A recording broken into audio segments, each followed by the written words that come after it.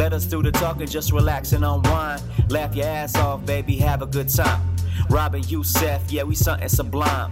Run your mouth, bitch, yo, we out of our minds.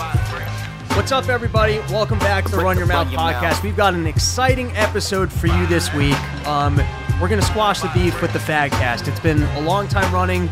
They did some really terrible things, but, they're a bunch of statists, and they were inspired by the government, that the government was able to work out its differences, and if the government could work out its differences and reopen, the Fagcast guys said, hey, we can work out our differences with the Run Your Mouth podcast.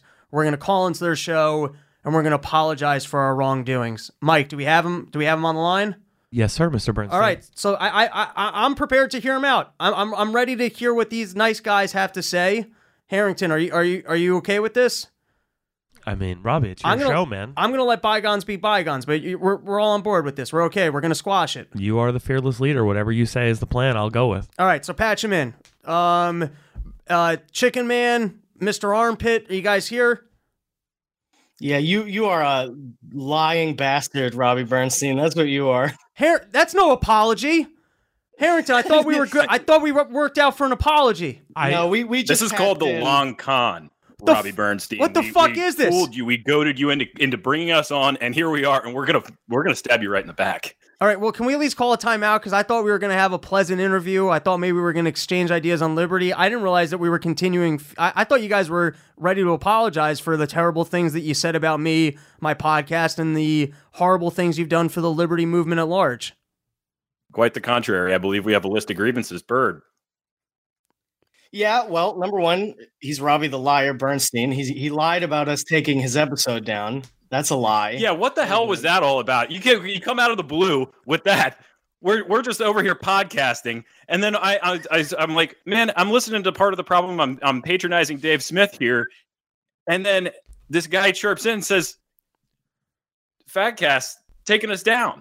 And I had even taken the extra step to go listen to Run Your Mouth podcast after you plugged it on the part of the problem, and here we are. What's going on? I know that it was you guys, because you're really. Our audience is not that large of enemies, and somebody had an episode taken down, and I know that you guys were after us, and it was dirty play. Listen, I understand that we're both in the liberty movement, and we're trying to grow our audiences, and we're trying to do what we can to both spread our ideas of liberty and kind of grow our followings. So I know what you did. I get it. I'm willing to forgive you guys for it, but it was dirty play, reporting us for defamation. It wasn't cool. No, it's dirty play to lie about you reporting yourself for defamation just to set it up for this episode. Can I actually say, lie. I'll just say that wasn't my favorite episode that we did. So self-reporting yourself for defamation on bad content is actually not a bad move. It's maybe not. Maybe we should consider doing that. I haven't done that yet, but that's not a bad move. It wasn't our favorite episode either, but I haven't come across too many that have been, it wasn't your best work. My favorite episode. So maybe continue that trend, Robbie. What you mean of bad episodes? Yeah, just keep pumping them out and keep canceling them. No, it wasn't canceled. You guys had it removed. But listen, I don't know where you're coming from with this. Let's move past that. No. Let's let bygones be bygones. Let's be friends, and let's get into it a little bit. There's a lot of news going on. There's shit to discuss. First and foremost, I went skiing this past week. I'm a big skier. I see the snowboard there in back of the armpit guy. But you live out in Texas, right? Yeah. I live in Texas right now. Are you even able to, where do you snowboard in Texas? I guess you always got to hop a flight when you do it? Man, I usually just drive back. I moved here from Colorado, so I usually just drive back, see my friends, and shred. How long of it? That's a crazy. I don't know geography. Yeah, it's like 14 hours. Oh yeah, that's a fucking hike. And what about you, Chicken Man? Are you a skier at all? Fuck no, I'm not a skier. I wish that we had videos so that you could see me. You'd be like, yeah, definitely not a skier. Why, are you a big out of shape dude? Oh yeah. How fat? Yeah, big time. Yeah, it's too bad I couldn't be in studio for it. How fat are we talking here, Chicken Man? Not too bad, but enough that if I was to get on a skateboard or a snowboard or anything like that, there would be problems. There would be a lot of damage. Wow, we didn't even need to roast this guy, Harrington. He just did it for himself. Well, look, I gotta be honest. I'm not a fucking liar like you. You gotta be honest about it. Firstly, I thought we were going to let that drop. I know that it was you guys, but I'm willing to move past it. I'm willing to go, listen, I get what they did there and move on. If you guys keep bringing it up, we're not going to be able to move forward here. So can we let that one go? Fine. Can we be cool? Listen, Harrington. All right, Bird, what do you think? Listen, I get that maybe you're stressing out. I get that maybe you're stressing out and you're already feeling like you need a snack. I understand. I was fat myself, but I really thought we were going to let this one slide. Fine, we'll let it slide. We'll let it slide this time. Okay, and we'll send you some candy bars in the mail to call it even. I know how to win. Next time I come to the studio, have a burger at the ready. I'll scarf that bitch down and we can do some talking. All right. Hey, let me ask you this, because, this is the ADD in me that I'm already bored of the ski talk, because I also went to Queens College, which I hated. Mm-hmm. What's your lunch spot? At Queens Geno's. Geno's, okay. Geno's Pizza. I was still keeping kosher at the time, and so I went to... I think to Benji's Pizza just about every day. No, not Benji's. The other one. Fuck, I don't even remember the name. I'll have to get back to you on that, but I ate some good pizza there. All right, let's get back to the skiing thing. Yeah, man, where'd you go? So I went to Mad River Glen, which is skiers only. Okay. Have you do you ski at all, or you only snowboard? No, I only snowboard really. You only snowboard. Okay. So, I mean, I ski, and this place, Mad River Glen, is super cool.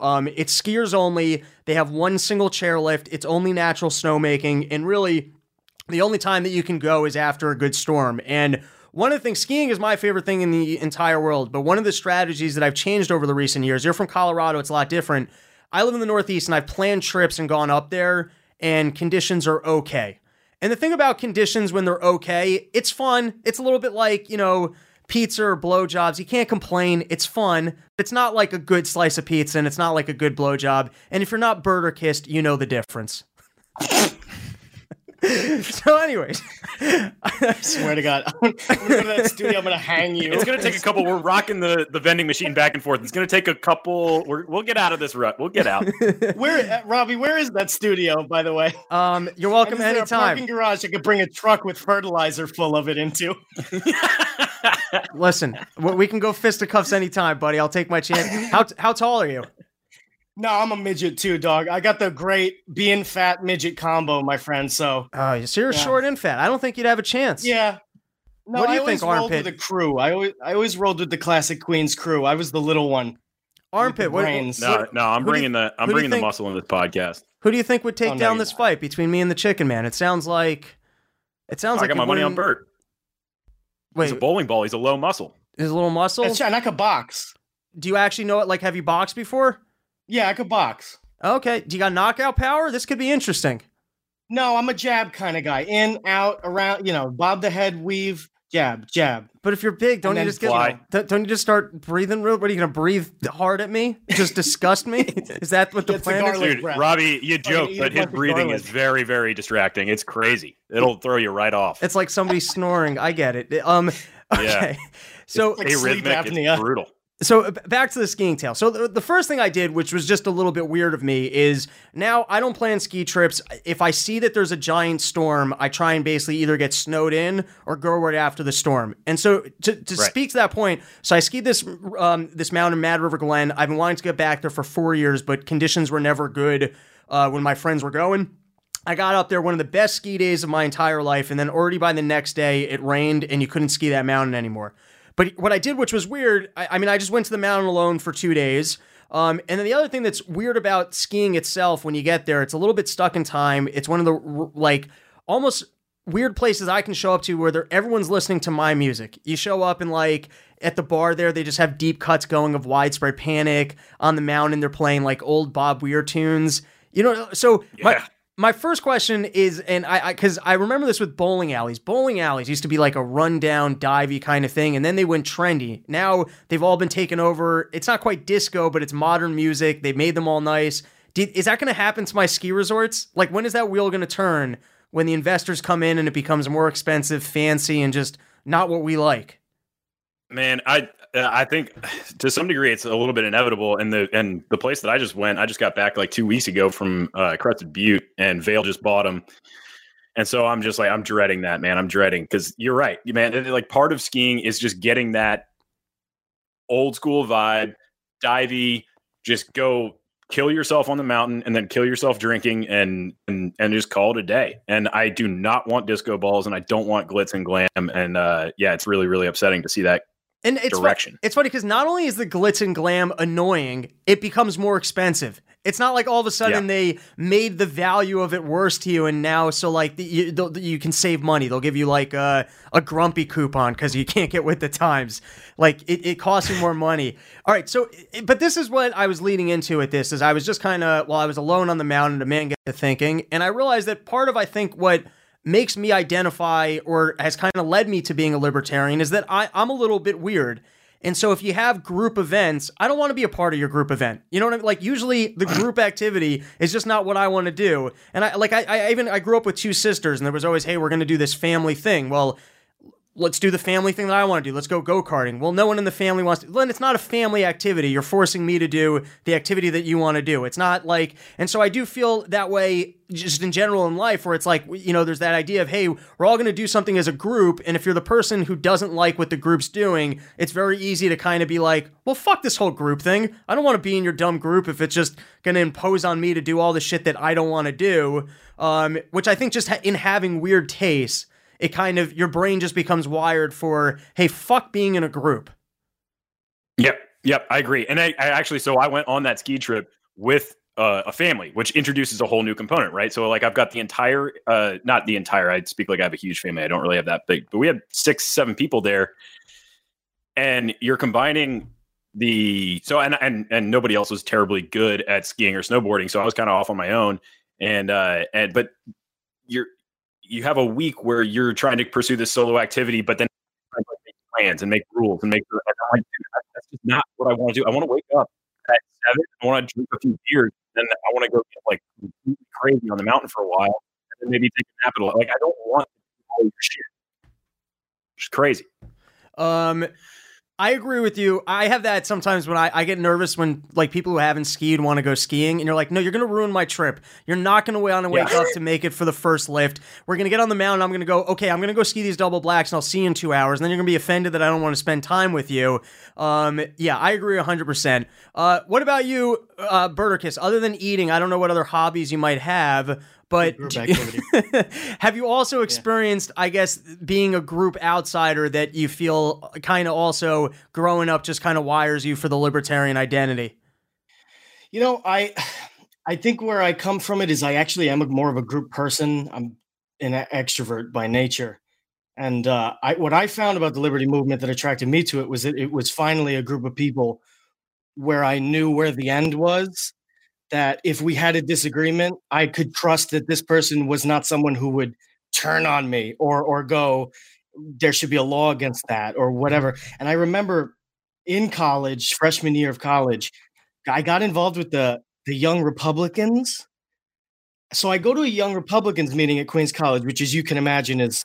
Because I just assumed you showed up to Queens, you're like, I'm not cool. Who else here isn't cool? And then you found the Young Republicans. You know, I don't know if I want to be that guy. I was cooler than not in high school.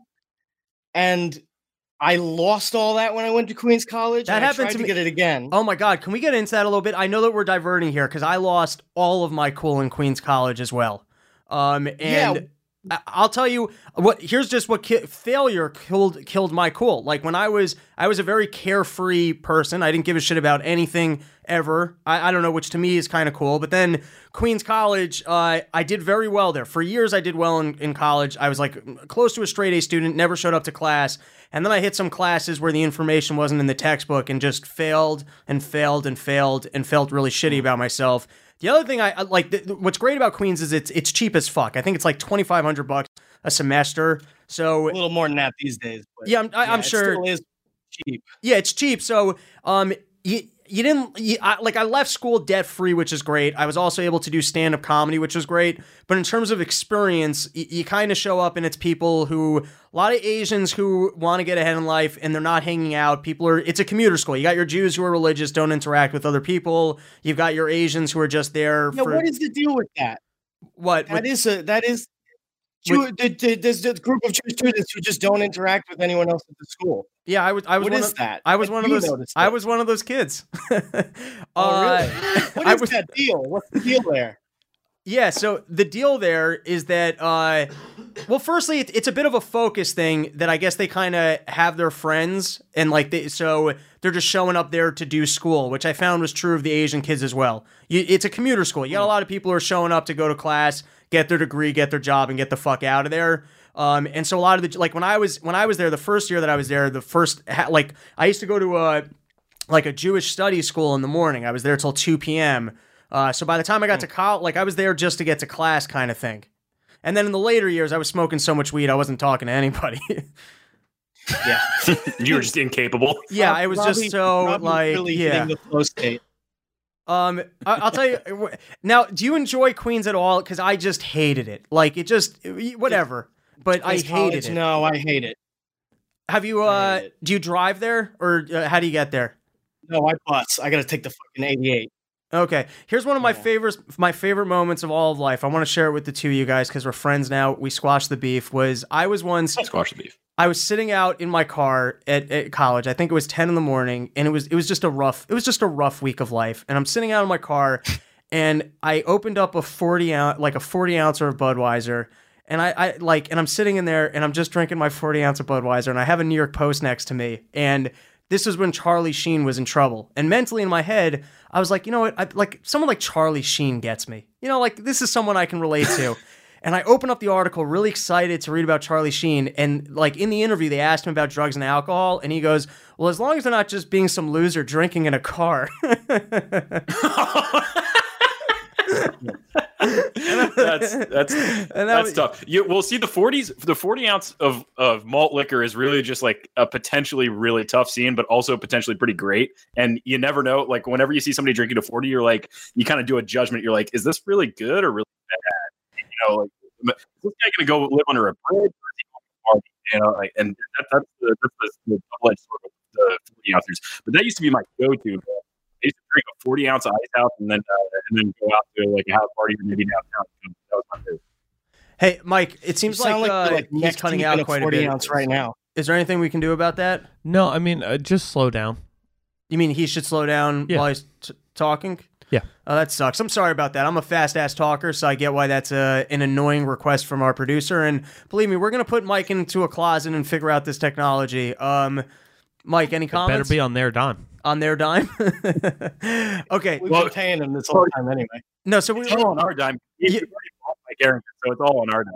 All right, so you were talking about 40 ounces. The only time I really drink 40 ounces, that was in the high school thing. I used to like those big 40s of Budweiser, and that's because I didn't have money as a kid, and the fact that you could get one of those for $2.50, I mean, even now it sounds like I grew up in the Depression. Yeah, I mean, it's people feel like that's why I still drink 40 ounces. I used to 40 of ice out. It was like $1.21 gas station right around the corner from the apartment in college, and it was just a perfect start.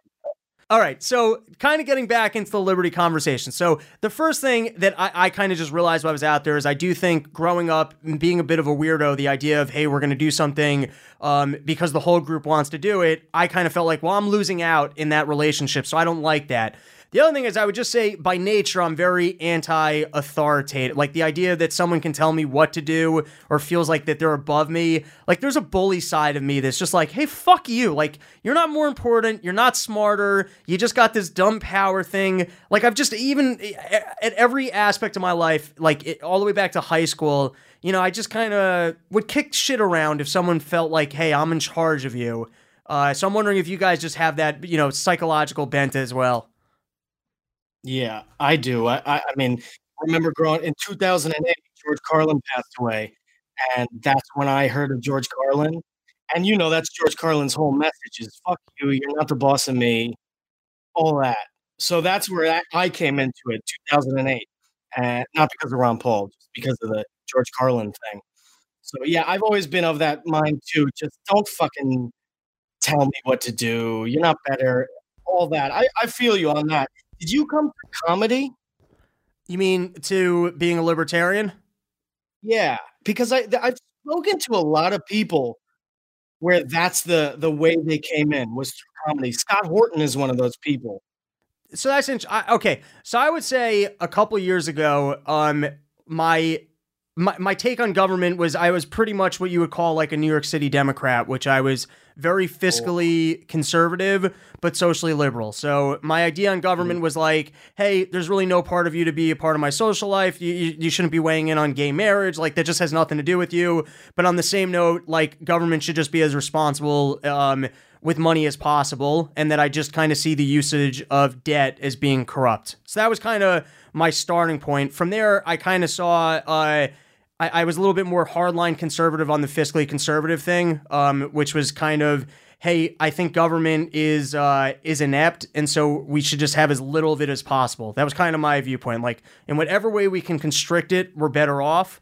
The thing that kind of changed my attitude a little bit was finding Doug Stanhope, and I found Doug Stanhope because I used to do open mics in the city all the time, and there was this website called badslava.com, and on the bottom of Bad Slava, they had all these famous comedians. They had like Dave Chappelle, Louis C.K., like all the biggest names in comedy. Then there was this other guy who I didn't know who he was.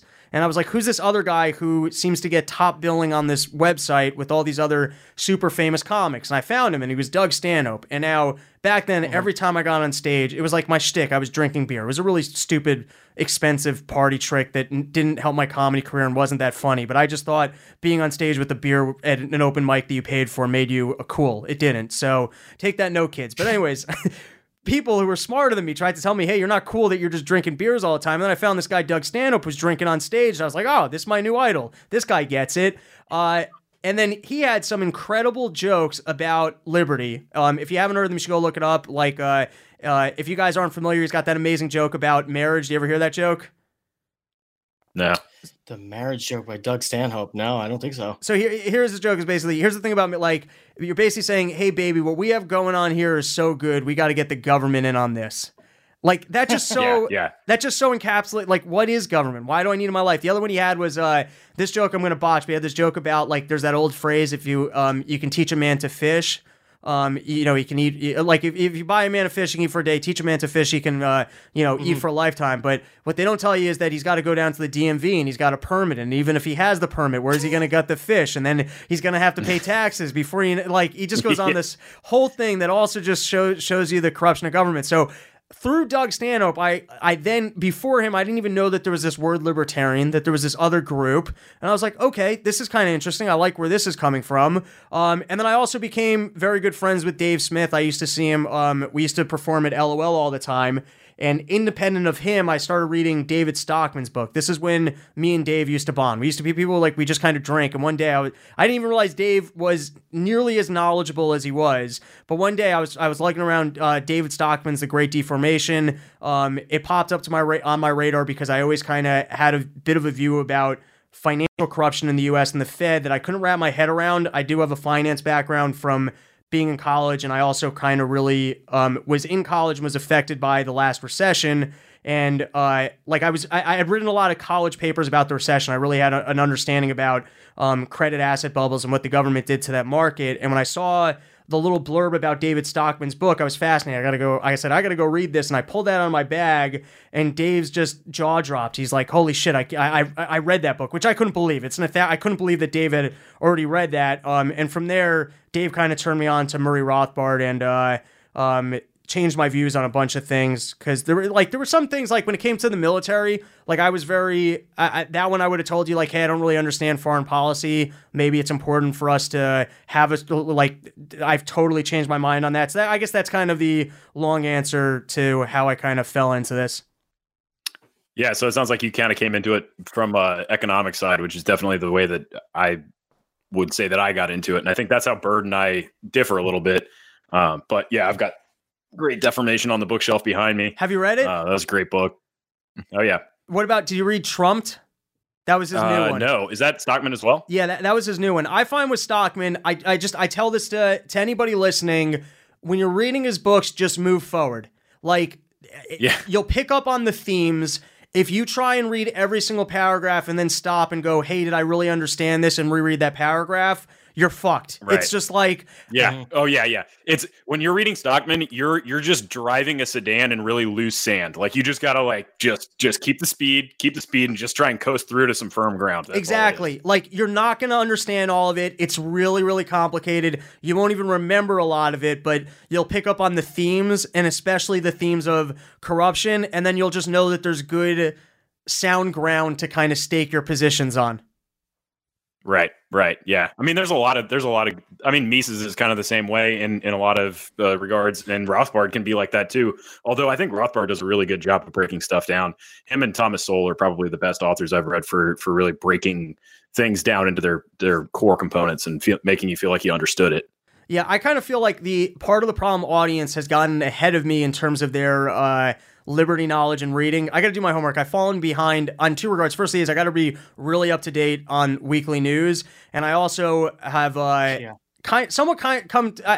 grown a little bit in that I don't really feel like I'm responsible for other people's problems, and I also, in meeting people that I didn't know existed, like a Bob Murphy, I'm like, all right, this guy's going to have a better handle on libertarian economics than I ever will. Like, I'll leave that to him and I'll go read my sales books and get better at what actually pays my bills. But I've got a lot of kudos to all the people who actually take the time to do their homework and, and read this stuff. The other one, I got to give a shout out to this guy. I don't even know if you're familiar with him. Have you guys ever heard of George Reisman? Yes. Yeah. I just read one of George Reisman's books about Marxism. I forget the name of it. It's a very long essay about Marxism, and it's just like 80 to 100 pages of him taking a shit all over Marxism. So yeah, I read that recently. So Reisman is a really good writer and somebody who I would probably drop that book into their lap and go, you want to learn about the liberty movement and what we are opposed to? There's your book. Yeah, George Reisman is... George Reisman, I would recommend. He's phenomenal. Here are the essays to read from that guy. He's got the best essay on gun control, changed my mind on that. He's got the best essay on environmentalism, changed my mind on that, on healthcare. But where I came across George Reisman, and this was also one of the big things that, in kind of exploring liberty, is... I can't even find it, but I came across in college when I was researching credit asset bubbles and what was going on in the economy. He had this term called dollar diplomacy, where he was kind of talking about how America, we have our own form of imperialism, and it's by forcing the entire world to use the dollar. And he was talking about all the corruption that kind of comes out of that. And here's the difference, it's almost emotional, it's almost intellectual. Sometimes I read something and it just kind of, your bullshit radar just kind of goes off and you're like, hey, this doesn't make sense to me. And if I open up the New York Times, sometimes that bullshit radar goes off and you're like, all right, this isn't for me. When I read that, it just gave me a clearer picture. That spark flew in my head of I think that's truth. That just sounds accurate. And what was crazy was in college, taking economics classes, I didn't know if he was someone I could even reference in a paper or if it was like some fringe, internet opinion that would get me in trouble. And then I looked up the Austrian School of Ec, and I'm like, oh, well, these guys are in Keynesian. I can't quote this. It's going to get laughed at. This is conspiracy theory shit. And then it took me a long time to come across Austrian economics and go, no, this is better. And that's who that guy was. And then go read more of his shit. Yeah. You kind of back your way in and then you realize you're in a whole different room. Absolutely. It's a different... Sorry, and then, so what about you? So at Burderkiss, is there any particular, flash of lightning moment? Yeah, Lysander Spooner's No Treason. Have you read that? No, I have not. What is it? So Lysander Spooner's No Treason. Lysander Spooner, as far as I can understand it, was a lawyer of some kind. I know he was an abolitionist. And the deal with him was that essay, No Treason, is basically a treatise on why the Constitution is not valid in his mind. And that was because I came from this as a libertarian light, maybe classical liberal type of person, wasn't really interested in politics up until this moment. I read No Treason. It is a multi-page just dissection of what it would take legally to construct some sort of a social contract, and he pretty much breaks down why the Constitution does not fulfill those qualities. The old thing on Twitter of I didn't sign shit. It's basically a big essay on why I didn't sign shit.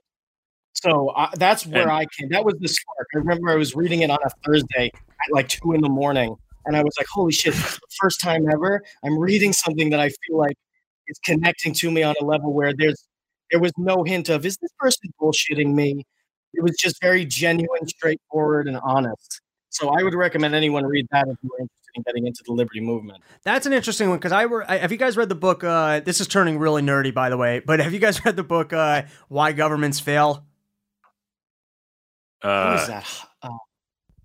It's Schiff no. or... It's a worthwhile book. It's also a big book, but one of the biggest things in there is he kind of talks about how freedom kind of really leads to economic development, and political structures that allow for freedom and entrepreneurship really prosper. And so if you look at like some of the largest tech developments, which is even the spinning wheel, which replaced the industries of, if you were a guy who weaves shirts or any of those other things, the explosive economic developments were because the governments in those areas were non-protectionist. And also kind of going back to what we were talking about in Finding Liberty, I remember once, if you guys, PJ O'Rourke, he was a big writer for National Lampoons. And I once came across, he had a book, it was similar. It was like the comedy version of Why Nations Fail. I didn't even read the whole thing, but I was fascinated by that question of why are some countries like what you have in Africa, where people are just starving and they have unbelievable physical resources there, and yet they're completely ass backwards. Venezuela, unbelievable resources, ass backwards. So it's got nothing to do with the resources of a country. It's got all to do with the political structures. Now, what's interesting about Why Nations Fail is the premise of that book is essentially that if you had a government constrained by a document, like a constitution, if we understood governments are going to try and grow and create power for themselves and create protectionist policies that, take wealth away from the people, if we can contain that with the document, it might be a recipe for success. And to me, the U.S. government is the proof of the failed experiment of a government contained by a constitution. Because that was the experiment. Like the forethought, they had great ideas about liberty and how a government could work with three branches being contained, and we tried it, we ran the experiment, and it failed. Yeah, no question, and that I mean, Lysander Spooner really, I think, broke that down from like a different level, like. On one level, it's a pragmatic, and you can watch it play out like we're watching in Venezuela and have watched for the last 5 years or 10 years. You can watch it Zimbabwe not that long ago, as they slipped into hyperinflation and progressed into a downward spiral. But Lysander Spooner, from a moral side, like the moral argument, I don't think anybody really makes it as succinctly as he does. And the pragmatic arguments we observe as they happen in real time. Like they're happening in Venezuela as they slipped into hyperinflation. Got it. Okay, cool.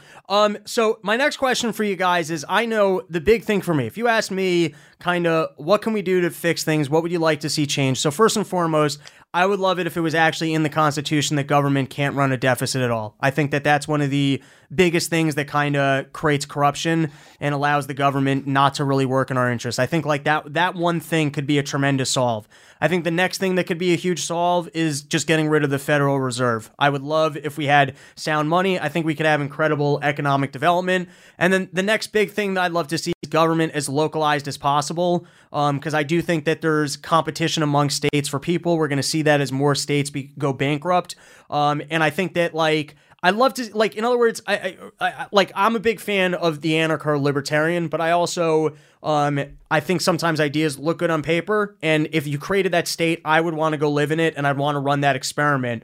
But I also know for sales, you kind of you got to prove the model. Just the fact that something looks great on paper, and you can make the moral argument, it's like, well, as morally good as it, for some reason it just doesn't work. You don't know until you kind of do things. We all in our life have had great ideas, and when it comes to execute on great ideas, maybe it's just that people don't buy into it. And if people don't buy into it and they don't want to participate, all of a sudden maybe chaos happens. I can't tell you. The point is you got to kind of prove the model. So to recap, number one solve I'd love to see is just government can't run a deficit at all. Number two is I'd like to see sound money because I know the economics and basically the prosperity that could follow. And then I'd like to see more localized government so that if there is a government, at least it's a little bit more reflective of your interests. You can vote by moving to places, and government can kind of operate a little bit more like a company and have to compete with each other. If you guys had to, like, I guess, suggest firstly what your fix might be, or what is your biggest gripe? What is the number one thing that, like, if you said, hey, I stand for something, and if you put me in charge, or if I had one theme or mission statement, this is the one thing I'd really like to contribute or see change? Carter, you want to go first so you do it quickly? Oh, yeah. I guess it's a little bit different for me because I'm an agorist, and so it would be a bottom up type deal, and coming up with goods and services that would economically incentivize people to use the voluntary version rather than the coerced. But if we're doing a top down model, and if I have to work with government, I don't see any problems with what you said. All right, I like it. I like when people agree with me, so I'll take it. Yeah. Chicken Man, what do you got for us? I also agree with you. The deficit in the Fed, to me, they would run one and the same in the way I would put it. If I can't pick either of yours, the two things I would like to see done that I think would work and could be practiced would be, I would like to, number one, I would like to see Congress start enforcing when we can take police actions and go to war. I would like to see them have to vote on it with a 2/3 majority, with an actual vote, not a spoken vote where they can hide in the crowd. That would be number one. That would be something I think could be practiced. That would make a huge difference in the overall view of what America's participation in the world is. The second thing I would like to see domestically, I would like to see super PACs dissolved, and I would preferably like to see as much lobbying dissolved as possible. Because at this point, people who are supposedly in that Constitution that people value so much, there are people who are supposed to represent us. And because of lobbying and because of super PACs, they have no obligation to do that for more than the 2 months that it takes to get people to vote for them. So I would say those two things if I couldn't pick your two. Got you. One of the big things that actually changed my mind in terms of the big, having a big army kind of thing, because for a while I just didn't weigh in on that. I was like, I don't understand international politics that enough. Maybe there's a possibility if we didn't have some giant army, we're actually at risk of China pushing us around a little bit, or other people taking I just don't know. I don't get it. But the thing that really changed my mind, I'm a sales guy. I was talking about that before. I read this book called The Go-Giver. I don't know if you guys ever heard of it, but just this one line, I'm going to read it to you guys, really changed my perspective on, that's a picture of a different dumb sales line. The line that changed it, I think I remember it, was basically, he was saying, if you view the world as a dog-eat-dog world, there's always going to be a bigger dog. And really what he was trying to say is, like, if I want to be, and you see China doing it right now with the Silk Road, if I want to be cooperative with you, like, let's say, I'm out on a date with the Chicken Man, we're making amends, and I'm trying to have big fat gay sex with him, right? Let's imagine I was trying to do that. I wouldn't show up to that date with my divorce lawyer. I wouldn't spend money on a divorce lawyer. You want to be cooperative with other countries, it's by being cooperative. It's by making investments over there, creating trade opportunities. It's not by saying, hey, I've got this big old army. And China's doing that right now with the Silk Road. They're making investments in other countries, and they have better relationships with those countries. So I just, on that basis, I don't believe that sometimes you gotta make the first step when it comes, like me. You guys tried to take down my content, and I invited you on my show to make amends. You see, it's proof of the concept. Right. Proof's in the pudding. All right. Yeah, go for it. I was gonna just say I don't think in history, or I don't recall a country that's ever been a superpower without being an economic superpower. And I think that we have every interest in maintaining that, and the amount of waste that goes into military is crazy. That could be gone into production, and I think that would keep us safer.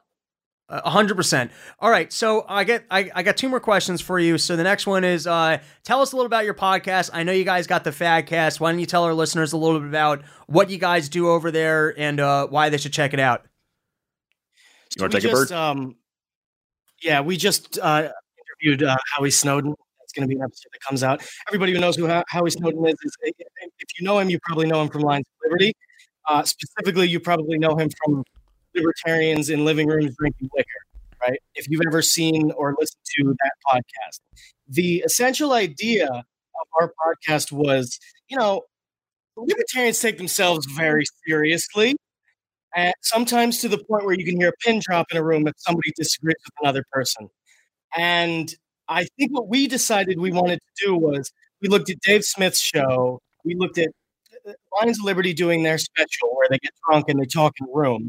And we decided, hey, the Liberty Movement could use more of this. Just people talking shit, having a good time. Does Liberty come up in our show all the time? But it's laced into conversations about cryptids and whether or not politicians are aliens and lizards. So you get your goofs, and then hopefully we get to teach people some lessons every once in a while. But to do that all the time, I think there are more than enough podcasts that do the libertarian education thing well enough that we couldn't get involved in that. So it's a comedy podcast, libertarian themes. We like to keep it libertarian as much as we can. And then when we're not doing that, we're probably talking about Sasquatch. So That's the essential theme of the podcast. And then every once in a while, they suck each other's dicks just to stay true to the name, which brings me to my next point. How do you guys even know each other if you're from, across the country? He's my third through Twitter. There was a Twitter account, Anarchy Ball. He's actually on Instagram still, I think, that got a bunch of people together in like a group chat that were, all anarchist or minarchist or whatever. And we were in it, and I guess, I don't know, there was just we just decided to start a podcast. So yeah, we've never met. Love it. All right. Well, thanks so much for coming on and squashing the beef. Like I said, I totally forgive you for having one of my episodes taken down from defamation. I hope that you don't do it again. But that's the love that I throw into that's the good vibes I throw out. I'll even forgive you. No, but in all seriousness, I checked out a few of your episodes. They're really funny. I like what you guys are doing, and I really appreciate you guys coming on. Thanks for having us. Thanks a lot, Rob. It was good squashing the beef. Absolutely. We'll probably be beefing against it. We'll let the people of the internet know that the beef has been squashed. They can go back to just hating the government, How much? Good. Why do they got to pick sides between the two of us? Like, let's we can all focus our outrage on the one enemy at hand. All right, thanks so much, guys. Really appreciate you guys joining us. Have a good one. Thanks, man. Those were the people of the Fadcast, which was a good time. Now we got some quick news that I want to go through with you. We got Mike here, and first is we were in a phone call making mood. We spoke to the guys from the Fadcast, and we were like, let's take some more calls. And so Mike Harrington, excellent at prank phone calls. Do you ever need to prank a friend of yours with an aggressive call? Mike Harrington is your man. And so we tried prank calling some art galleries to see if perhaps they could sell us a Hitler, because apparently those are just up for sale, Mike Harrington. Well, I mean, I made very clear to, state that it was from before all the bad stuff. No. You were very clear that you're just a wealthy man and that there's a lot of money in the market and that they could get a commission if they could just help you get your hands on a Hitler. I literally had to ask 3 different people, hey, so you're telling me there's no way you can get me a Hitler? So are you telling, I have $50,000 cash ready to go right now, and you're telling me that you can't get out there with all your art connections and find me a Hitler? And I guess the good people in New York City, they just said no, and you can't use this recording either. So they'll just have to take our word for it that we actually made those phone calls. Can you use just my side of the recording? I don't know. We can look up the law on that. I'm okay with it. I think that should be fine. It should be. It is, I want a Hitler so badly. I just think it's so fucking funny that you could have someone over to your house and they could go, that's a really nice painting. What is that? A Hitler. It would just be my favorite thing in all of life. I have, years ago, a buddy of mine, I'm going to ruin his joke, so I don't want to credit him to then have a bad joke. Actually, whatever. Dan Perlman, really funny comic. Hysterical. Love Dan. He had a really funny, this was early in open mic. I didn't really talk to him much, but this joke just made me laugh so hard that I became friends with him. He was telling this joke that he saw on a bookshelf the unauthorized biography of Hitler. And he's like, what could possibly be in the unauthorized biography? Like he ate too much cake at parties? Like, what is left from Hitler that he didn't want you to know that this is the unauthorized biography? Killed 6 million Jews and had a bit of a foot thing. Yeah. What? Like I said, I don't think that was... his joke was something along those lines. I don't think I pegged this specific, but I was once at a used bookstore and they had a shelf of Hitler books. Giant books. I'm talking like 1,000-page Hitler books, right?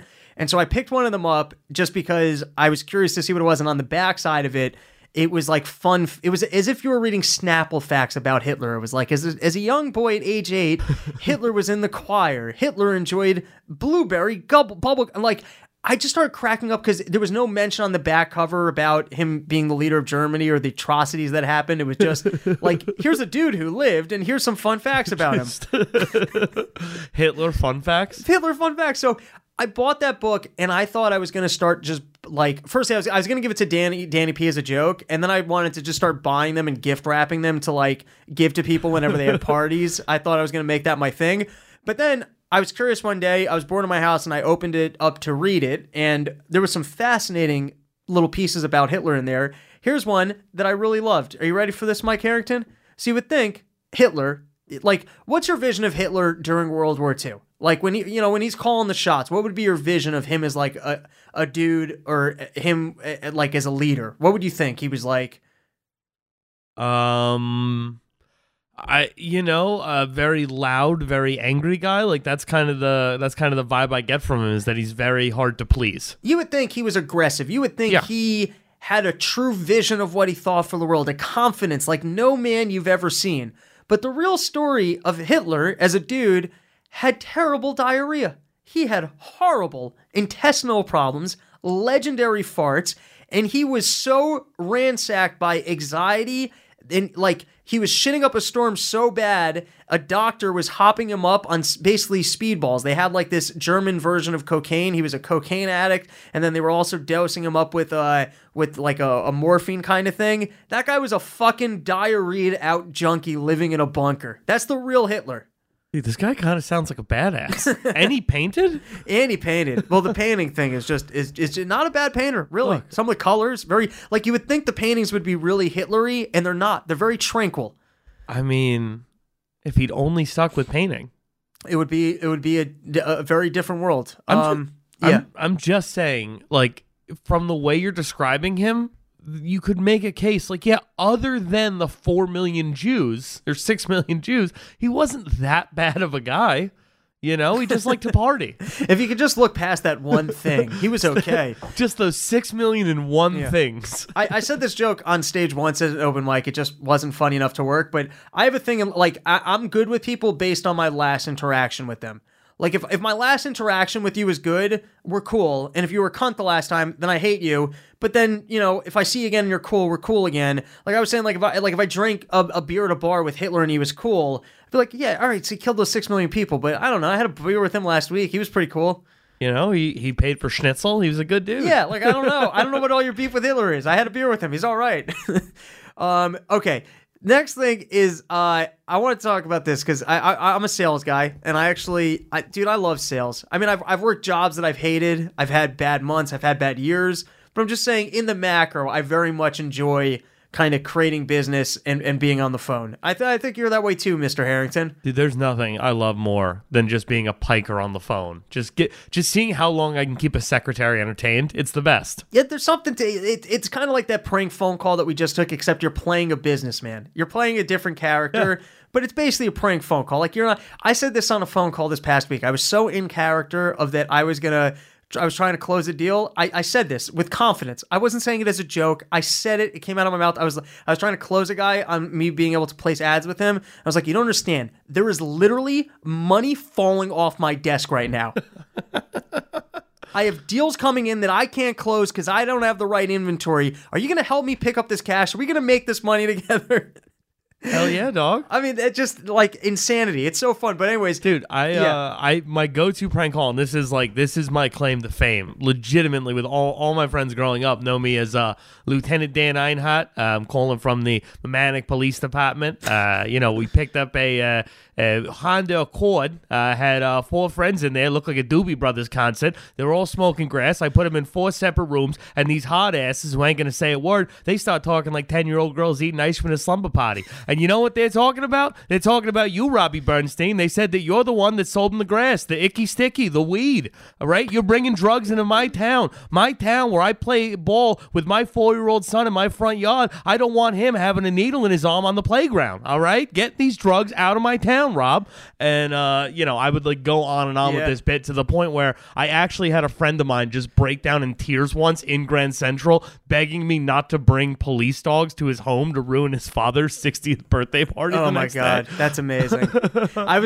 Even better would have been if you had a friend who just showed up to a police station to turn himself in. Dude, we came close a couple of times. Like I had one kid narc on his boy who was with me. Oh no, dog! It was bad. Oh no! I was like, yo, did he get killed? All I want to know. Don't admit to that on air. All I want to know, who's driving the Lexus? And he's like, it's blank, like the kid's name. I hand the phone to the kid. He's like, God. You're fucking dead to me. Fucking fast forward 5 years later, that same kid comes up to me in a Starbucks. He goes, hey, what's going on, man? My name is James. Maybe you knew me under the name Bam back in high school. I'm like, oh, Bam, what's up, buddy? He's like, yeah, not too much, dude. I'm in school right now. I'm about to graduate with, like a pretty good GPA. I'm going to go to business school after this, that, the other. I want to let you know that prank phone call really changed my life. Yeah, I stopped hanging out with those kids. I really didn't have access to drugs anymore, so I got back on the straight and narrow. I actually got to turn my life around senior year of high school, got a scholarship, and got my whole life together because of that prank call. I got to tell you, bullying, underrated. I have bullied people into losing weight. There are people living great skinny lives right now because I made them feel shitty for being fat. I did that for people. Here's one of those. Can I tell you one of those stories? I was on a 2-year. I did a 1-year Israel program between high school and college, right? And no one knew that I knew this kid. I was friendly with this kid. I played hockey with him. We went to like a 1-week hockey clinic together, so I knew the kid. Everyone else from this program didn't know me. They didn't know my ball busty personality. They didn't know that I know this kid, right? So we're in the airport, and there's the 100 kids who are now doing this program all together. And I look around, and I notice that I'm the fat kid, right? Like I'm looking at everyone. I'm like, oh my God, I'm the fat kid. And then I noticed my friend, and I was like, no, he's the fat kid. And then I actually said to him, and I said this loudly, I was like, dude, it is so good you're here right now. Otherwise, I would be the fat kid on this program. Kids did not talk to me for 6 months because they were afraid. They're like, oh, I can't go near that asshole. Because they didn't even know that I knew that kid. But that kid lost 75 pounds that year. And you lost all your friends. And then I put on that weight. So, who's the winner in that story? The guy with the 6-pack. Yeah, exactly. All right. So let's get into the news a little bit. First is obviously the Trump shutdown. It finally came to an end. It was the longest shutdown in American history, which it's nice to finally see Trump be the biggest and best at something, Hell yeah. He finally gets to put something on that record. Now this was an article that made me laugh. In Nashville, at the international airport, basically for the TSA workers who were working unpaid, they're there coming in every day doing work, not getting a paycheck. So people brought them Little Caesars pizza as if working without getting paid wasn't sickening enough. Are we really going to do this, the TSA? All right, so last thing. $5, hot and ready. Okay, the last thing I wanted to bring up is, and I forgot to send this to you. Maybe you could just find it real quick on YouTube. But Whoopi Goldberg had it out with Bill de Blasio over New York City bike lanes. And the actual clip, if you find, I think it starts at 5:11, or I could just, we're going to have to edit like crazy anyway, so I could probably email this to you over your way. Whoopi Goldberg blows up ends the View interview with Judge whatever. Yeah, and it's and the actual bike lane part is going to start at 5:11. All right. Okay. Whoopi Goldberg slams de Blasio's View over bike lanes. You're going to go to 5:11, you said? 5:11 is when. All right, let's see if I can find the video. This doesn't seem to have a video in the article. Okay, so let me just forward it to your way. Sure. Oh. Watch.